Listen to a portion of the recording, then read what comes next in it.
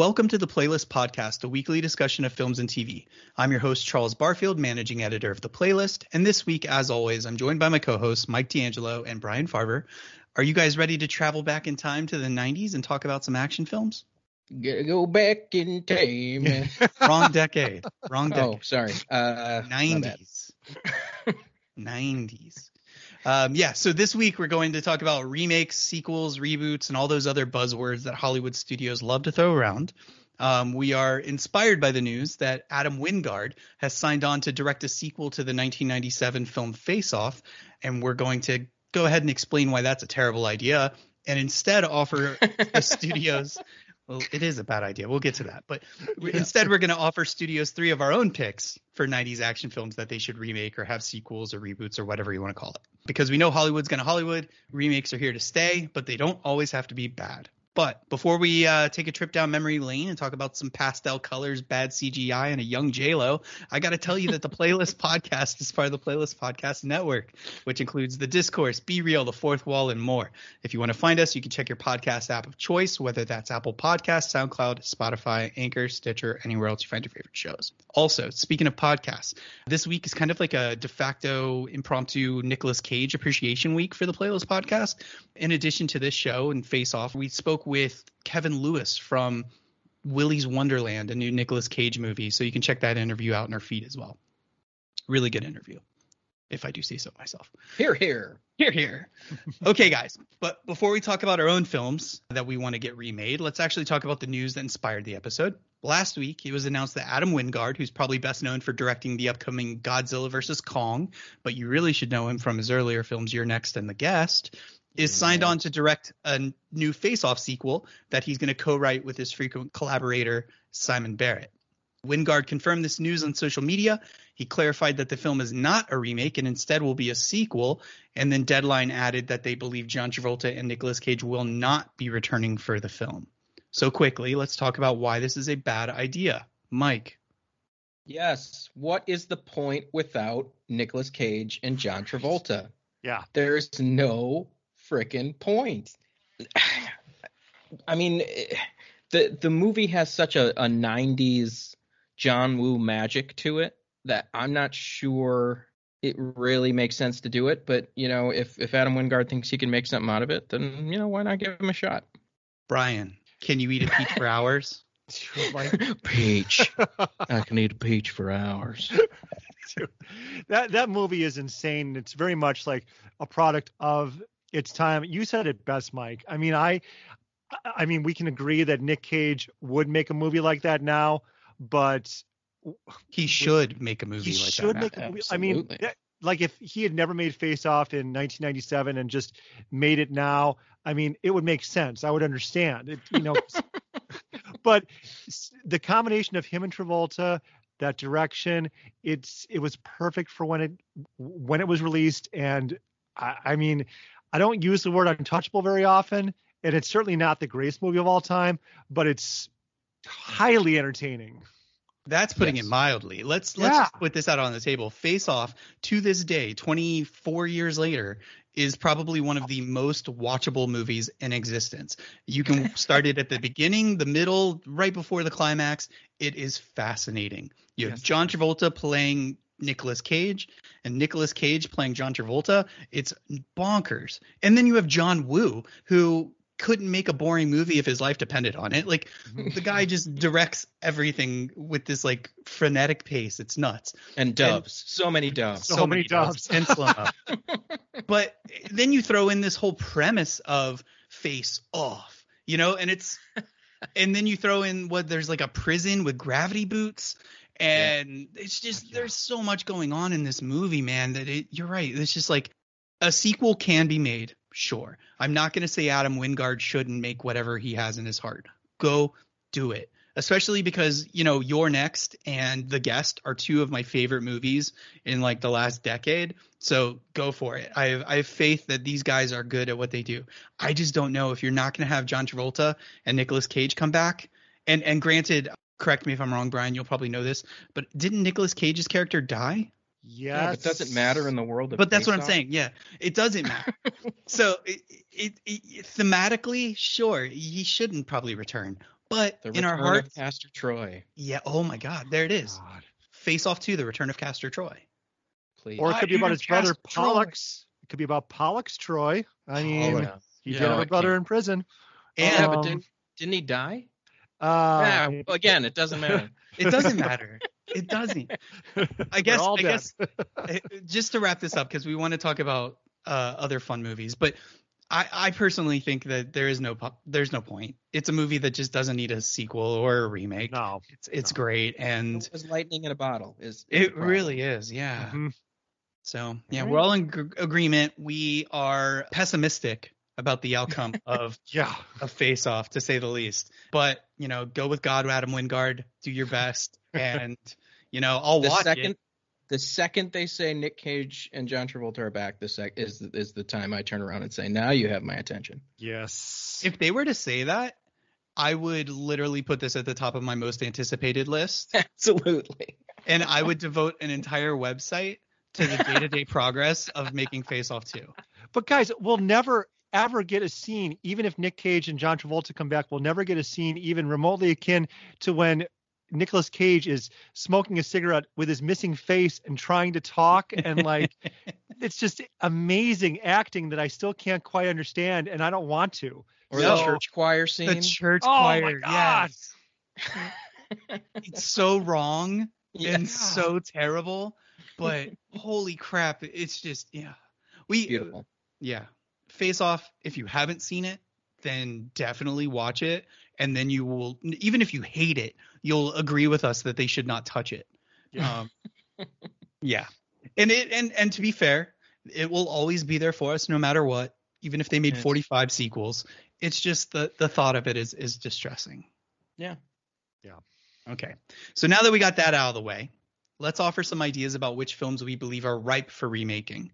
So for the listening audience, the three of us independently picked one film each that we believe will make a good remake, but there were some rules. 1, it had to be from the 90s, obviously. 2, it can't be a beloved film that people would lose their shit over, because that's no fun. You don't remake Face Off, you don't remake some movies. And 3, it has to have a strong enough premise that it doesn't just feel like a run-of-the-mill action movie, because the 90s were full of some of those run-of-the-mill action movies that were just terrible. I'm going to be honest. I thought you said pick a bad movie. So I purposely picked a movie that isn't very good. Well, so here's the thing. I think that they're bad movies, but bad in a subjective way. Right. They're entertainingly bad. They're entertaining, yeah. Yeah. Because why remake a terrible movie? Remake a movie that had promise. That's all we're saying. And maybe the promise was unfulfilled. Exactly. So we're not just going to list movies. To make things a bit more interesting, each of us is going to also pick who we think should star in the movie and who should direct the movie. So I think it's best that we're probably going to go in chronological order, which means I go first because I'm choosing 1991's Double Impact, starring the one and only Jean-Claude Van Damme. Yes. For those unaware, Double Impact is the tale of two identical twin brothers, both played by Van Damme, who are torn apart after their parents are brutally murdered in Hong Kong, with one growing up in the U.S. as a pretty boy aerobics/karate instructor, while the other stayed in Hong Kong and became a badass cigar-chomping criminal. They have to team up, take on some big bad crime boss over the rights to a tunnel or some such. Honestly, the story really doesn't matter. The real attraction is early 90s clothing, and not one but two JCVDs in the lead roles. Before I get into why I think we should go back to Double Impact and remake it and my cast and all that, I want to ask you guys quickly if you have any thoughts on Double Impact. I'll start with Brian. Honestly, I feel like Van Damme flirts with an odd amount of greatness in this film, and and I'm not just saying that like this is like the best of the worst movies that Jean-Claude Van Damme has done. I'm not saying that at all. I really feel like he's honestly trying, and it's really fun. Is it great? No, not at all. But it's really fun. What he tries to do with his dual roles to make them different is is a study that every acting class should take in at some point. Well, You mean slick back hair and a cigar? yes. Yeah. So Yes. the for those who haven't seen the movie, the big difference between Jean-Claude number 1 and Jean-Claude number 2 is one That's wears right, a character. trench coat and has slick back hair and a cigar, and the other wears pastels, short shorts, and doesn't have slick back hair. I think that's pretty much it. And the reason Jean-Claude kind of is like all in on this movie, I think, goes down to the point where he co-wrote this movie. So this is like his big follow-up to Bloodsport and Lionheart. Like this was pre-Time Cop, which I know is one that we all love. So this is like, Jean-Claude Van Damme really kind of being that Stallone-esque guy. So yeah, Mike, what do you think of Double Impact? It's certainly not a good movie, but it's very entertaining. And that is someone who hasn't seen it until a couple of days ago. I'd never seen this movie. So there are a lot of things that I was running up against. The inheritance source of the money of it all. Like, how does a tunnel generate money and why are they after it? I don't understand the plot of this movie at all. But there was a lot of like early 90s schlock that had, me kind of eating it up. So a lot of weird, like over macho stuff that doesn't age well, but at the same time ages very well because it's so entertainingly bad. And what an ending, that okay sign. It just works. Keep it simple.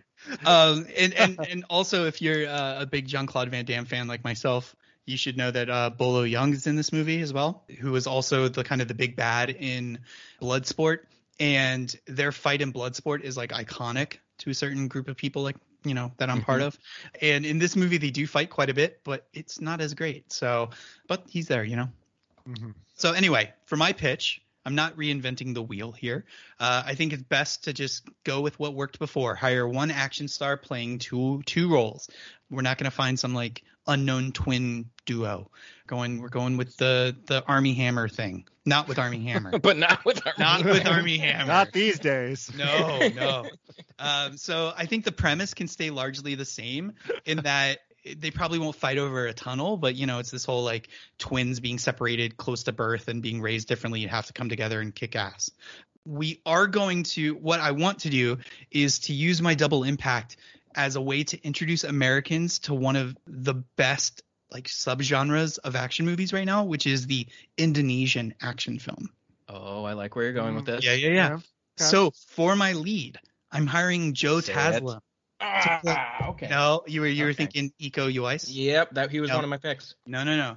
Joe Taslim. Here you go. If for those people listening, if that name doesn't ring any bells, then shame on you. But seriously, Taslim is about to break out in a big way because he's going to be Sub-Zero in Mortal Kombat, which is a big movie that's coming. But really, what you should know him for is his role in The Raid, which was great. And I think he was in a Fast and Furious sequel. I don't know. But for me, the Joe Taslim that everybody needs to see is The Night Comes for Us. That is a movie that is one of the best action movies of the last few years. I absolutely adore that movie. So here's my pitch. The story is going to involve twins being separated at a young age, brought back together, obviously. Except this time, it's not two Belgian guys in Hong Kong, because that shit didn't make sense. That have to bend over backwards to explain their accent. Yeah, because they're like, well, we took you out of Hong Kong, raised you in France, then to America. That's why you have a French accent inexplicably. We're skipping all that. Instead, it's going to be an Indonesian family torn apart, with Taslim playing one twin that's sent to live in the U.S. and the other who stays in Indonesia. There you go. Done. We don't even need anything else. Clean, simple. And here's the kicker. To direct my film, I'm reuniting Taslim with The Night Comes for Us filmmaker Timo Tayonto. Yes.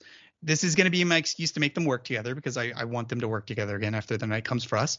And also, I'm trying to introduce a huge audience to what folks are doing in Indonesia, which arguably is doing the John Wick-esque action, but better, and have been doing it years before Keanu Reeves was thinking about it. So you don't want Gareth Evans? No. Oh. No. That way. Here's the thing. I want it to be like pure Indonesian art. Okay. I got you. No Gareth Evans. He did The Raid. I'm not trying to get him to come back and try to do something. I want everybody to see Timo because he's great. Anyway, so Mike, I'll throw it to you. What do you think of my pitch? I like it. It needs to be simple. Like, I agree with you in that. It needs to be like a John Wick revenge story with twins. Like, they killed their parents. There doesn't need to be this weird tunnel thing going on. Hong Kong politics of the 60s? No. Exactly. Yeah. Keep it as simple as possible. Make it a straightforward revenge story that everyone can understand and kind of put their arms around, and you're gold. I did have some casting ideas of myself. I really do like... If you say Ryan Reynolds, you're fired. Oh, damn it. There goes Where are you one. going to? I was going to say Aiko. Yeah. But he was my third choice. The first choice was Andrew Koji from Warrior, who is Joe really impressive. Taslim is in Warrior as well. Exactly. But Andrew just blew me away in Warrior, and I really, really enjoyed that first season. I haven't watched the second yet. But otherwise, if you were going to go with like an American actor, I am partial to... certain actors. Frank Grillo popped to my head. Yeah. But there's a lot of options. So here's my thought process before I kick it to you, Brian. My thought process for Joe Taslim is his English is really good, by the way, and so he can play that. I'm sorry. Same with Andrew. I'm telling you. Well, yeah, of course, but I'm just saying that he can play that kind of American guy, but then also play the Indonesian version. Absolutely. So it's not just Jean-Claude Van Damme faking like he's from Hong Kong with a Belgian accent. It's just crazy. And also, I was thinking, the first thought that went in my head, and why I said Ryan Reynolds, is I think if Hollywood were casting this movie, they're like, Ryan Reynolds, he can play kind of serious guy and funny guy. Right. And I cringe at thinking of what that movie would be. I also had in my head Chris Hemsworth, because I think he has the charisma to perhaps be like the Jean-Claude Van Damme sort of guy, right? Yeah. Where he can just But kind if you're going to set it, top.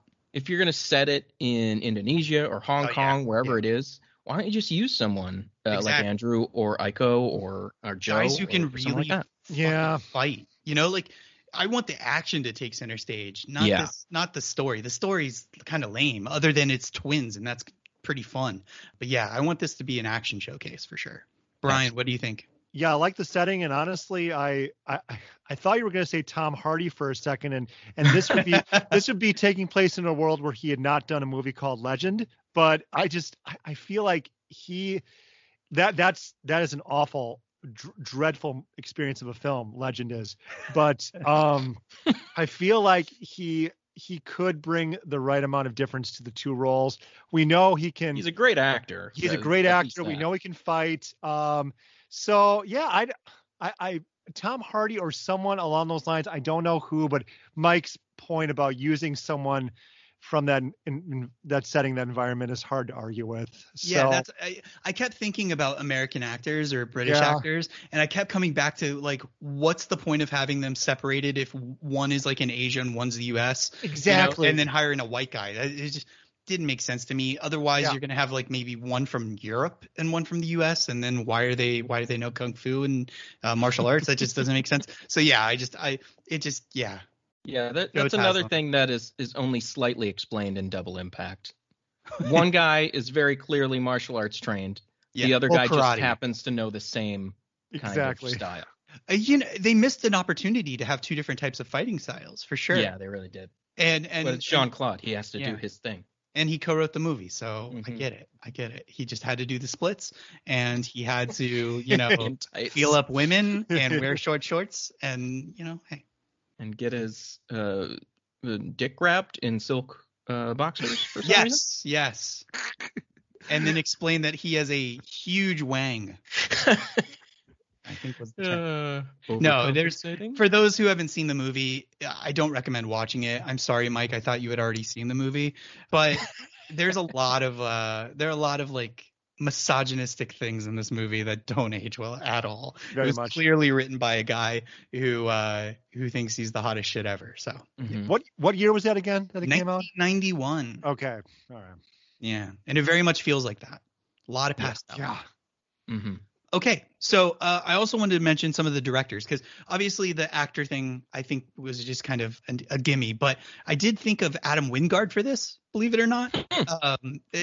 Maybe I have him on my brain, but then also I was thinking of because I wanted to go crazy. I was thinking of the Daniels.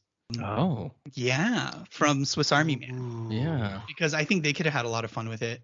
And then I just started thinking about some directors who are good at action, and I didn't want to think of the John Wick guys. So I went Sam Hargrave from Extraction, underrated sort of movie from last year.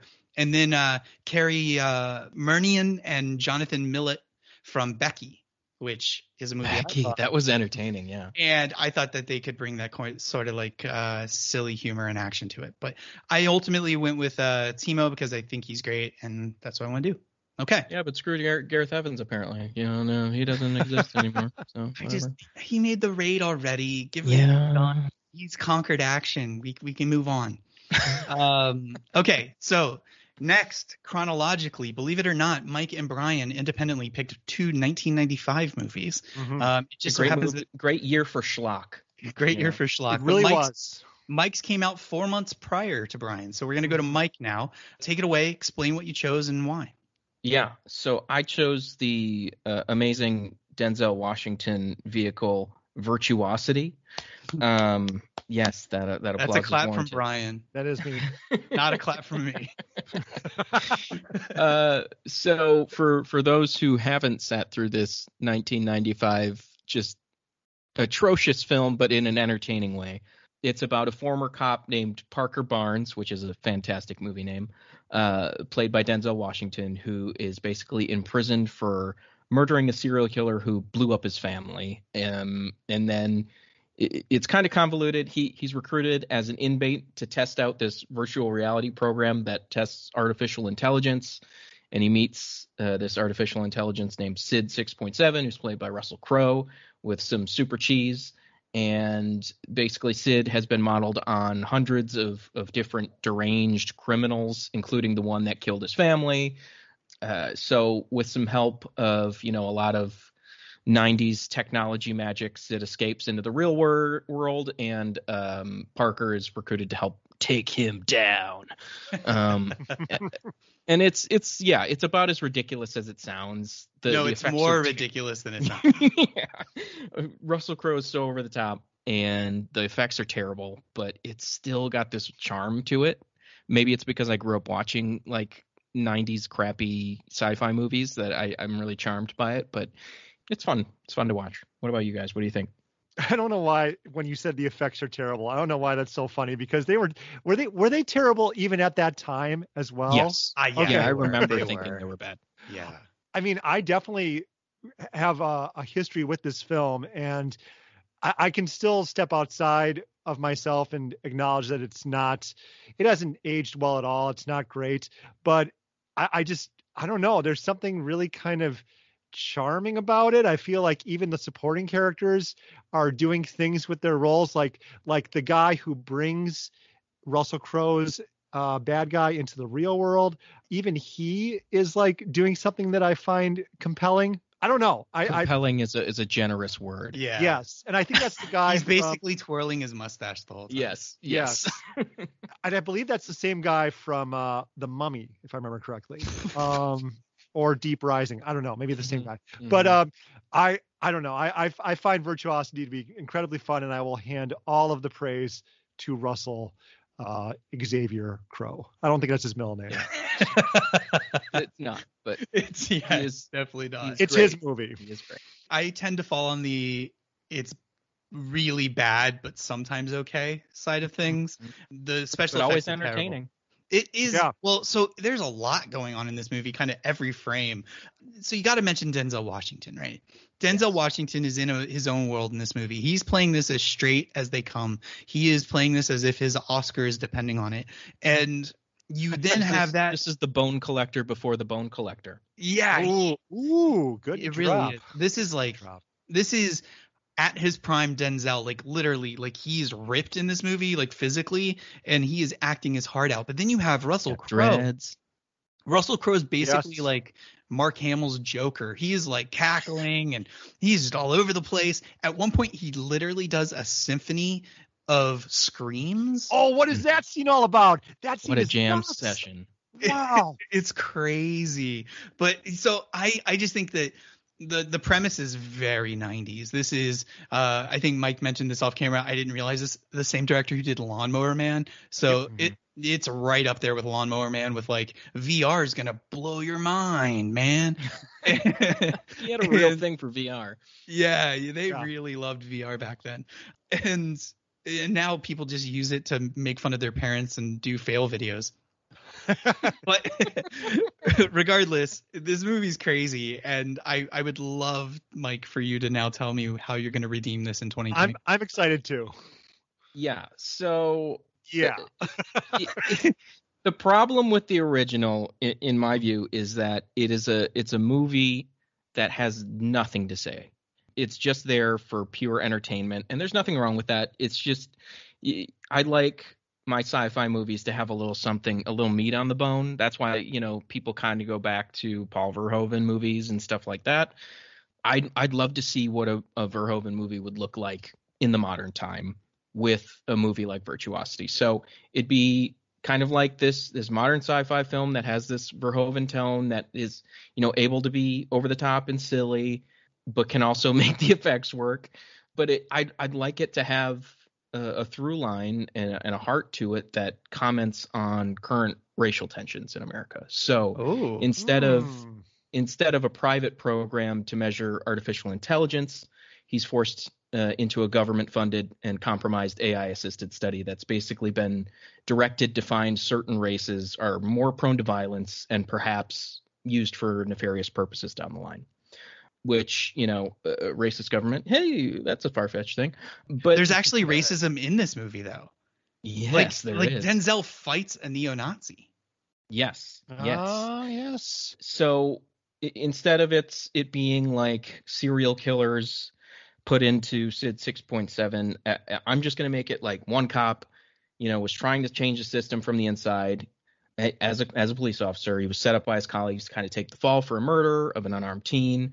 The other is this kind of amalgamation of black inmates that were forced into this study and have been betrayed by the system over and over and over again and manipulated to become more violent by these scientists, in the AI version that created, SID.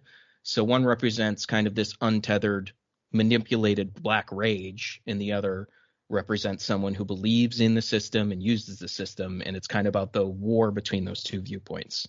So I don't really want Sid to be just evil for evil's sake, like Russell Crowe was. He was fun, and you can be fun, but you have to, understand why even this amalgamated version of him has shades of gray, and you have to feel for this ultimately weird amalgamation of people and inmates that have been forced into this and manipulated. So, and I don't want to feed, the audience, spoon feed, an answer to this debate. It's just one of those things where you kind of spark the thoughts, and you don't give them a hard and fast, like, this is the happy ending that happens. And yes, it can be over the top and a sci-fi action movie that still has like the VR and crazy sci-fi elements to it, but ultimately I think the more interesting part is what it's ultimately about. So yeah, cast wise, it felt wrong to not have John David Washington in the discussion, but Yep. Yeah. I wouldn't cast him as his dad's role. I'd cast him as Sid. Ooh, I like it. Wow. Because he plays a great over the top guy, as we've seen in Malcolm and Marie. Yep. And Parker, in my version, would be probably Lakeith Stanfield. I'm leaning towards right now. Oh man. And I really, there's only one director that I'd want to see do it, and that's Jordan Peele. Yeah. So, that's when my you version. explain the premise, I'm like, this is Jordan Peele. Yeah. So Jordan, if you're listening, call me. He's busy, but Jordan, if you're listening, just take it. I don't care. Oh, wow. Yeah. I got to say, that's surprising because you watch Virtuosity and there really isn't anything like that in this movie at all. No. So I'm all about it. Brian? That's incredibly deep. I mean, Virtuosity is just a movie that starts, continues and ends at some point. So that's all it is. It may be kind of fun, but it's like a piece of candy. You'll forget about it a short while later. So that is a movie I would love to see, especially with that cast. That is some pretty excellent casting. I mean, if you're gonna fantasy cast, you might as well pick, you'd really want, right? No, for sure, for sure. Will it still have the crazy music?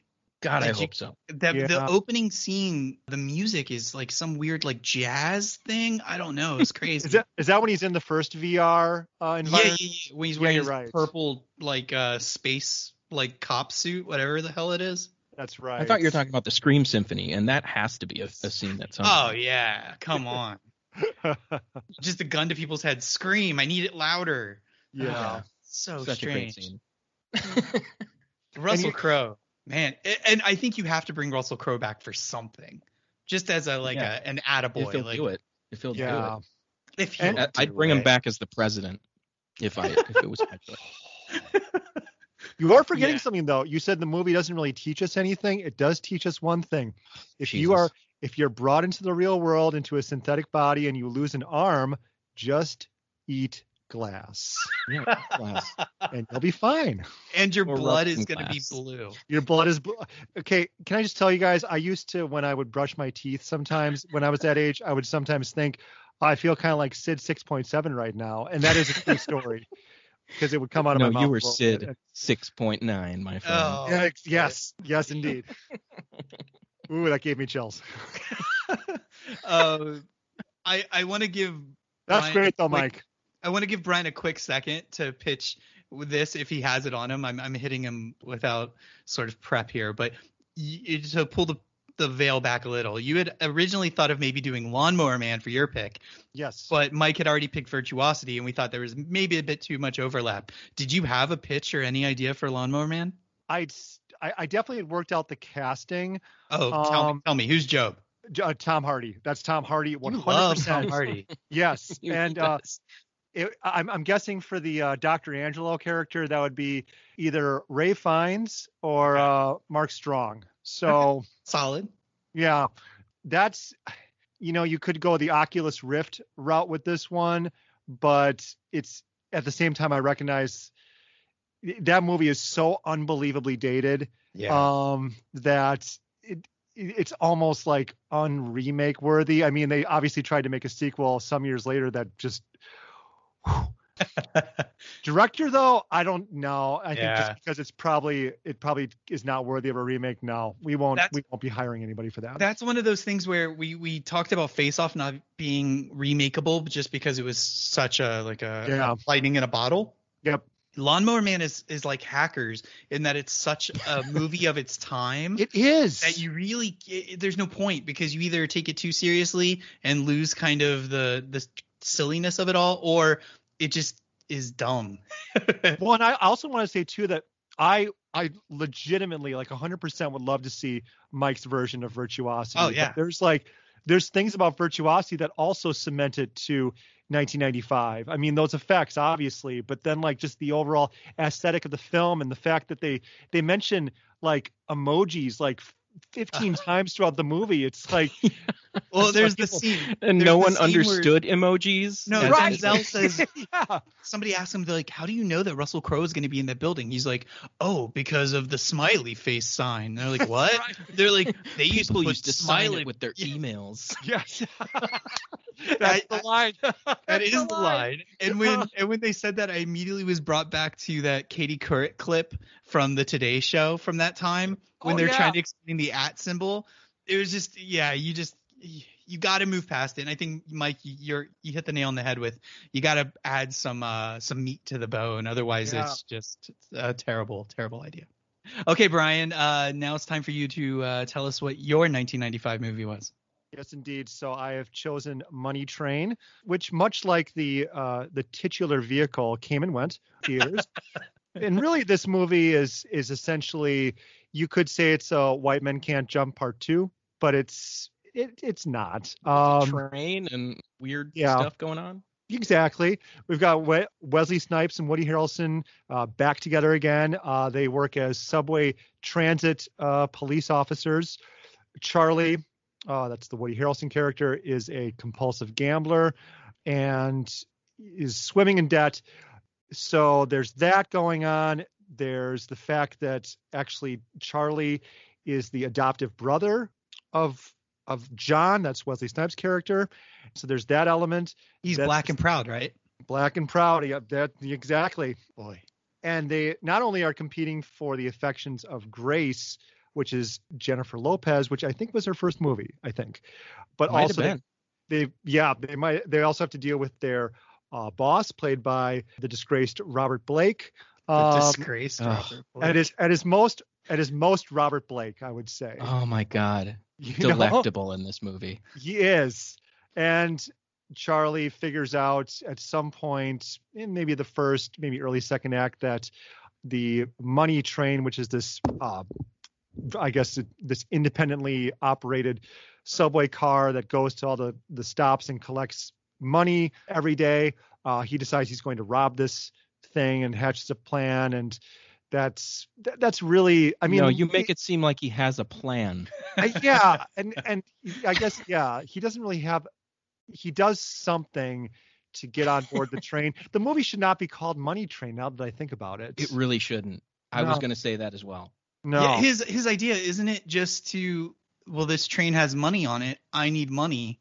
Yeah. Let's get the money. And he starts piecing together little things that he can do, which honestly amounts to going down a ladder or going up a ladder and something. And then, I don't know. I have fond memories of this movie. I recognize that if I saw it now, I'd probably hate everything about it. So it's purely nostalgia. But I also recognize that not only is the chemistry great between the two leads, but I love the last scene, which is set on board the train. And I think it's just really fun. And Robert Blake. This is a Robert Blake movie. But what do you guys think about the 1995 box office bomb, Money Train? I'll let Mike take this first. Yes. Okay. I did rewatch this one this week as well. Thank you. And it's so many movies going on at once. Oh yeah. One, it definitely shouldn't be called Money Train. They mention it in the beginning, and then he just decides to rob it in the end. And then there's these like 4 movies in the middle that have nothing to do with it. And it's just so much. Like the random Chris Cooper serial killer plot line has it literally Torch could be is taken his out of the name. movie. Yes, Torch. Yes, Torch.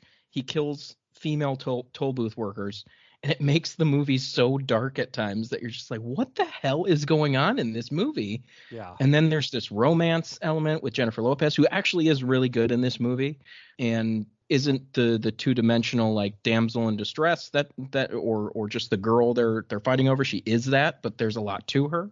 So that was a pleasant surprise for me. But like you said, this is a Robert Blake movie in that every scene he ends up ending it with something like, and I'm going to take my 3 favorite lines here.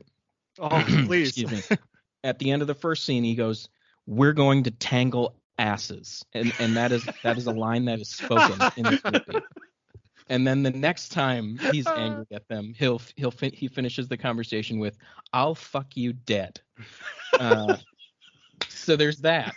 And He's their boss. He's their boss. Could you imagine your boss saying he's gonna fuck you dead? Oh my god. I didn't even understand that he was their boss, to be honest. Like, I just thought he was a guy that really didn't like them Yelled a lot. for whatever reason, and then called them into his office a lot to yell at them and swear at them in ways that I'd never heard before. Did you the have a last third of line? which- Yeah. Yeah, the last of which is, "I will rip a hole in your throat, suck your heart out, and eat it." He's talking to Charlie, great stuff. correct? Yes. It's such great acting and great writing. His eyes are bugged out of his head all the time. Like, Yeah. Yeah. He's on something. We can say he's that, on right? something. Mhm. Yeah. It is very much a product of the 90s, but yeah, go ahead, Charles. This is when Brian mentioned that he was picking Money Train, I was perplexed. This is a movie where it's I don't have fond memories of Money Train. I just remember it as like what you said, Brian, the White Man Can't Jump Part 2, where they clearly were like, these guys are great together. Let's figure this out. And, it's Woody Harrelson in straight 90s backwards hat Woody Harrelson mode, and Wesley Snipes just chewing scenery. And then, well, not as much as Robert Blake, obviously, but they're great together. But yeah, it's rough, man. They're brothers, and in the trailer, and this is a line that has stuck with me. where he says, they talk about their brothers, and Woody Harrelson says, "Black and proud," and Yeah. oh my Lord, does that not age well? But but yeah, it's not a great movie by any stretch. I'm speechless, honestly. I Robert don't know. Blake will fuck you dead if you say something bad about it. I know. I'm so scared. Or, I'll be lit on fire by torch. Yeah. Or hanging on the side of a building by some Italian mob? I forget what they were. It's funny because like those scenes of Charlie like in trouble, or like the scene when John Wesley Snipes goes to the strip club to like track down the loan sharks or whatever, and like those scenes I know are supposed to be really gripping, and I just remember thinking like, God, this is endless. Like, just get to some more train stuff. And we haven't seen any train stuff yet. That's like drag. It was built for Wesley Snipes to be, doing his karate thing in those parts. That's true. Kicking guys through windows. Yeah. Mm-hmm. Okay, Brian, let's hear your pitch. Yeah, give us the gold. Where are you bringing Money Train into the 21st century? I recognized, because here's the thing. I've been on the Wikipedia for Money Train quite a few times over the years, and because I wanted to find out what happened to the Money Train. It turns out it's in a museum somewhere. Anyways, were you gonna buy it or something? I mean, I wasn't not going to buy it, but much like in the Boxcar Children where they bought anyways. So I realized there's absolutely no way with how money is handled more digitally now, electronically. It's coinage and things like that is not the way to collect money as often. Are you pitching us Bitcoin Train? Well, now that I have your attention, let me bring up this PowerPoint. But so GameStop Train. Yes. Ooh. Okay, go ahead. I'm sorry. But no, I definitely feel like we need to keep some of those premises in there or the plot lines in there. I mean, not all of them, but I would like to see, Charlie's descent. I like to see something done with that more. And I feel like someone who has shown me he can play really gritty, down on his luck character who also can, keep the adrenaline pumping, would be Robert Pattinson. Huh, so, okay. And after seeing Good Time, I thought, this guy, he can do just about anything as far as I'm concerned. So I would choose him. Good Time. Yes. It's a large shoes to fill, Woody Harrelson.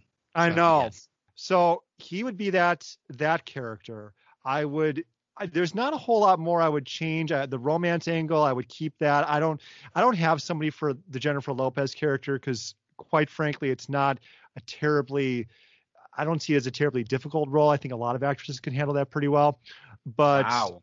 I shots fired at Jennifer Lopez here. She brought charm to that character, my friend. She wasn't quite Selena at the time, but yeah, she did well. Yeah, she did. She's fine. She's totally fine. But I feel like we need somebody like maybe a Michael B. Jordan in the Wesley Snipes role. Somebody who's, because obviously even in Money Train, they were very much polar opposites. We need somebody a bit more suave. I feel like that Michael B. Jordan could handle that well. I would love to see Dean Norris as the Robert Blake character. I love how you're like, I'm not going to cast Jennifer Lopez. Everybody can do it, but gotta cast Robert Blake. You gotta touch that one. Norris is great. I think he could deliver those lines with just the right amount of intensity, and even his face is so menacing sometimes and oddly enough, Dean Norris also in Lawnmower Man. But anyways, it all comes back. It all comes back to Lawnmower Man. But yeah, and again, this is not me trying to put down J-Lo or that role in particular. I just feel like let's focus on the heavy hitters here, and those scenes where it's the three of them, Blake, Harrelson, Snipes, were ridiculous, but also pretty fun. Yeah, those lines you mentioned, Mike, are I don't know how you'd update those, but you don't. You just shoot them. Probably don't. But here's the thing. So obviously we're not going to have a movie about him, robbing this train that's, I think in the movie, is running like all the time. The Money Train's always out there collecting funds from the different collection booths. So we can't have that anymore because that doesn't really exist anymore. Maybe it comes around once in a great while, and that kind of hatches Pattinson's plan. Maybe it's a once a year thing. Maybe the train comes around once a year to collect a really, really big sum of money, and that he has one shot at this. I don't know, because in the movie in the original Money Train, he had one shot as well, but we need to make it he had all the shots. Yeah. He had the one shot on a Tuesday. He did. Well, yes. So I don't know. I that's the way I see it, is if we're going to call it Money Train and there's going to be an actual train that collects money, and that sort of transaction doesn't really occur these days, something like that. You could go the whole hacking funds route, but God, I keep going back to Live Free or Die Hard, and yeah, no, that wouldn't work. No, but director, I'd want it to be really fun. So I thought about, I can't pronounce their names, but the guys who did Bad Boys for Life, I thought was really fun. Coming in second, and this would be more for the grittiness that I think we need in between the train sequences, I'd go with Neil Blomkamp. Give him like a smaller film like this, because so many of his films have a lot of grit to them. And yeah, but where's like the fake alien or robot? Yeah, I don't know. Michael B. Jordan was a robot the whole time. Oh, oddly, he says, "I'm robot and proud." Oh boy. Third choice would be Brad Payton, even though I did not enjoy San Andreas or Rampage, but in the spirit, I like San Andreas. You're just doing it anyway. Yeah, just get over here, Brad Payton. I love how you're realistic about this. Okay, this is not going to get like a Scorsese, so Brad Payton, you're hired. Yes.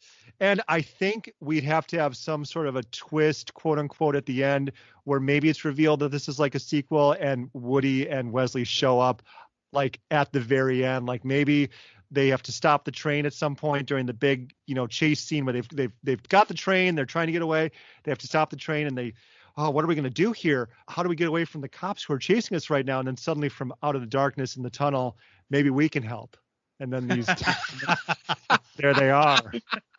I'm just imagining there they are. I'm just imagining the scene in Avengers Infinity War where Cap's like out of the shadows by the train, like coming up and the music swells and it's Wesley Snipes and Woody Harrelson. Oh God, that gets my blood pumping. Oh man.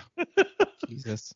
And then Woody says something like, oh, the money may be different, but the train's all the same, or something. Stop it! Oh my!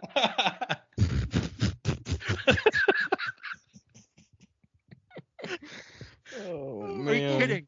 Oh my God! Wow. Okay. All right. I see no reason why this shouldn't be made now. Oh, boy. Brad Payton, call me. Yeah. my third choice pick, Brad Payton. What else are you doing these days? Rampage 2? Well, he does whatever The Rock wants, right? Like I think he probably has like another Rock movie. He didn't do Skyscraper? That was somebody else, right?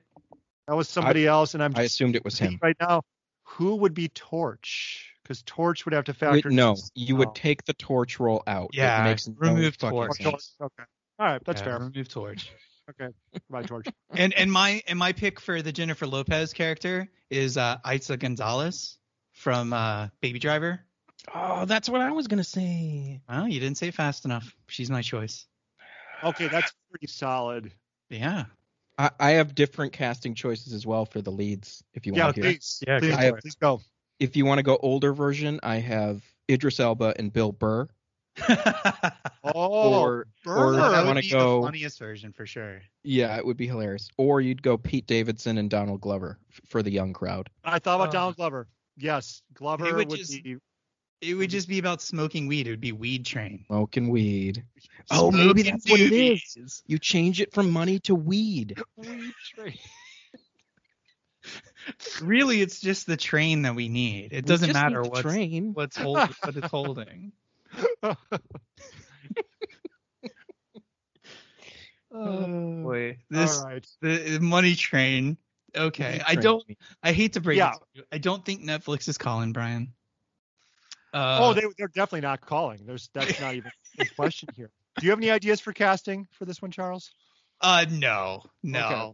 I would sooner just have Wesley Snipes and Woody Harrelson back and just not even explain it and just have the same Kangol hat turned backwards for Harrelson and Wesley Snipes doing his crazy, because he's still great. He's still Wesley Snipes. He can still do the high kicks. Yes. And, you know, obviously you can't bring back Robert Blake, but Dean Norris was an inspired choice.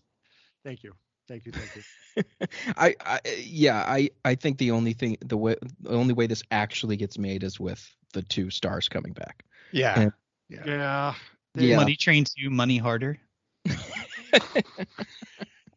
Or Train Harder. I don't know. This could be Rennie Harlan's big comeback. I mean, he was the king of the mid 90s action for a little bit. So was he though? Charles, but he did enough of it he did a lot of mid 90s action, right? That's true. Maybe not the king of it, but yeah. Okay. Yeah. Well, we've talked about Money Train. I think the wheels have fallen off, so to speak. Let's wrap up here. Just to wrap up, Face Off, please don't do it. Adam Wingard, bring back Nick Cage, bring back John Travolta, bring back Pollux, then we can talk. we instead would love Double Impact, Virtuosity, which would win Oscars apparently. Yeah. I'm sorry I went too hard, guys. No, that's great. And then that movie would start some real honest conversations, I feel like, as people are walking out. Yeah.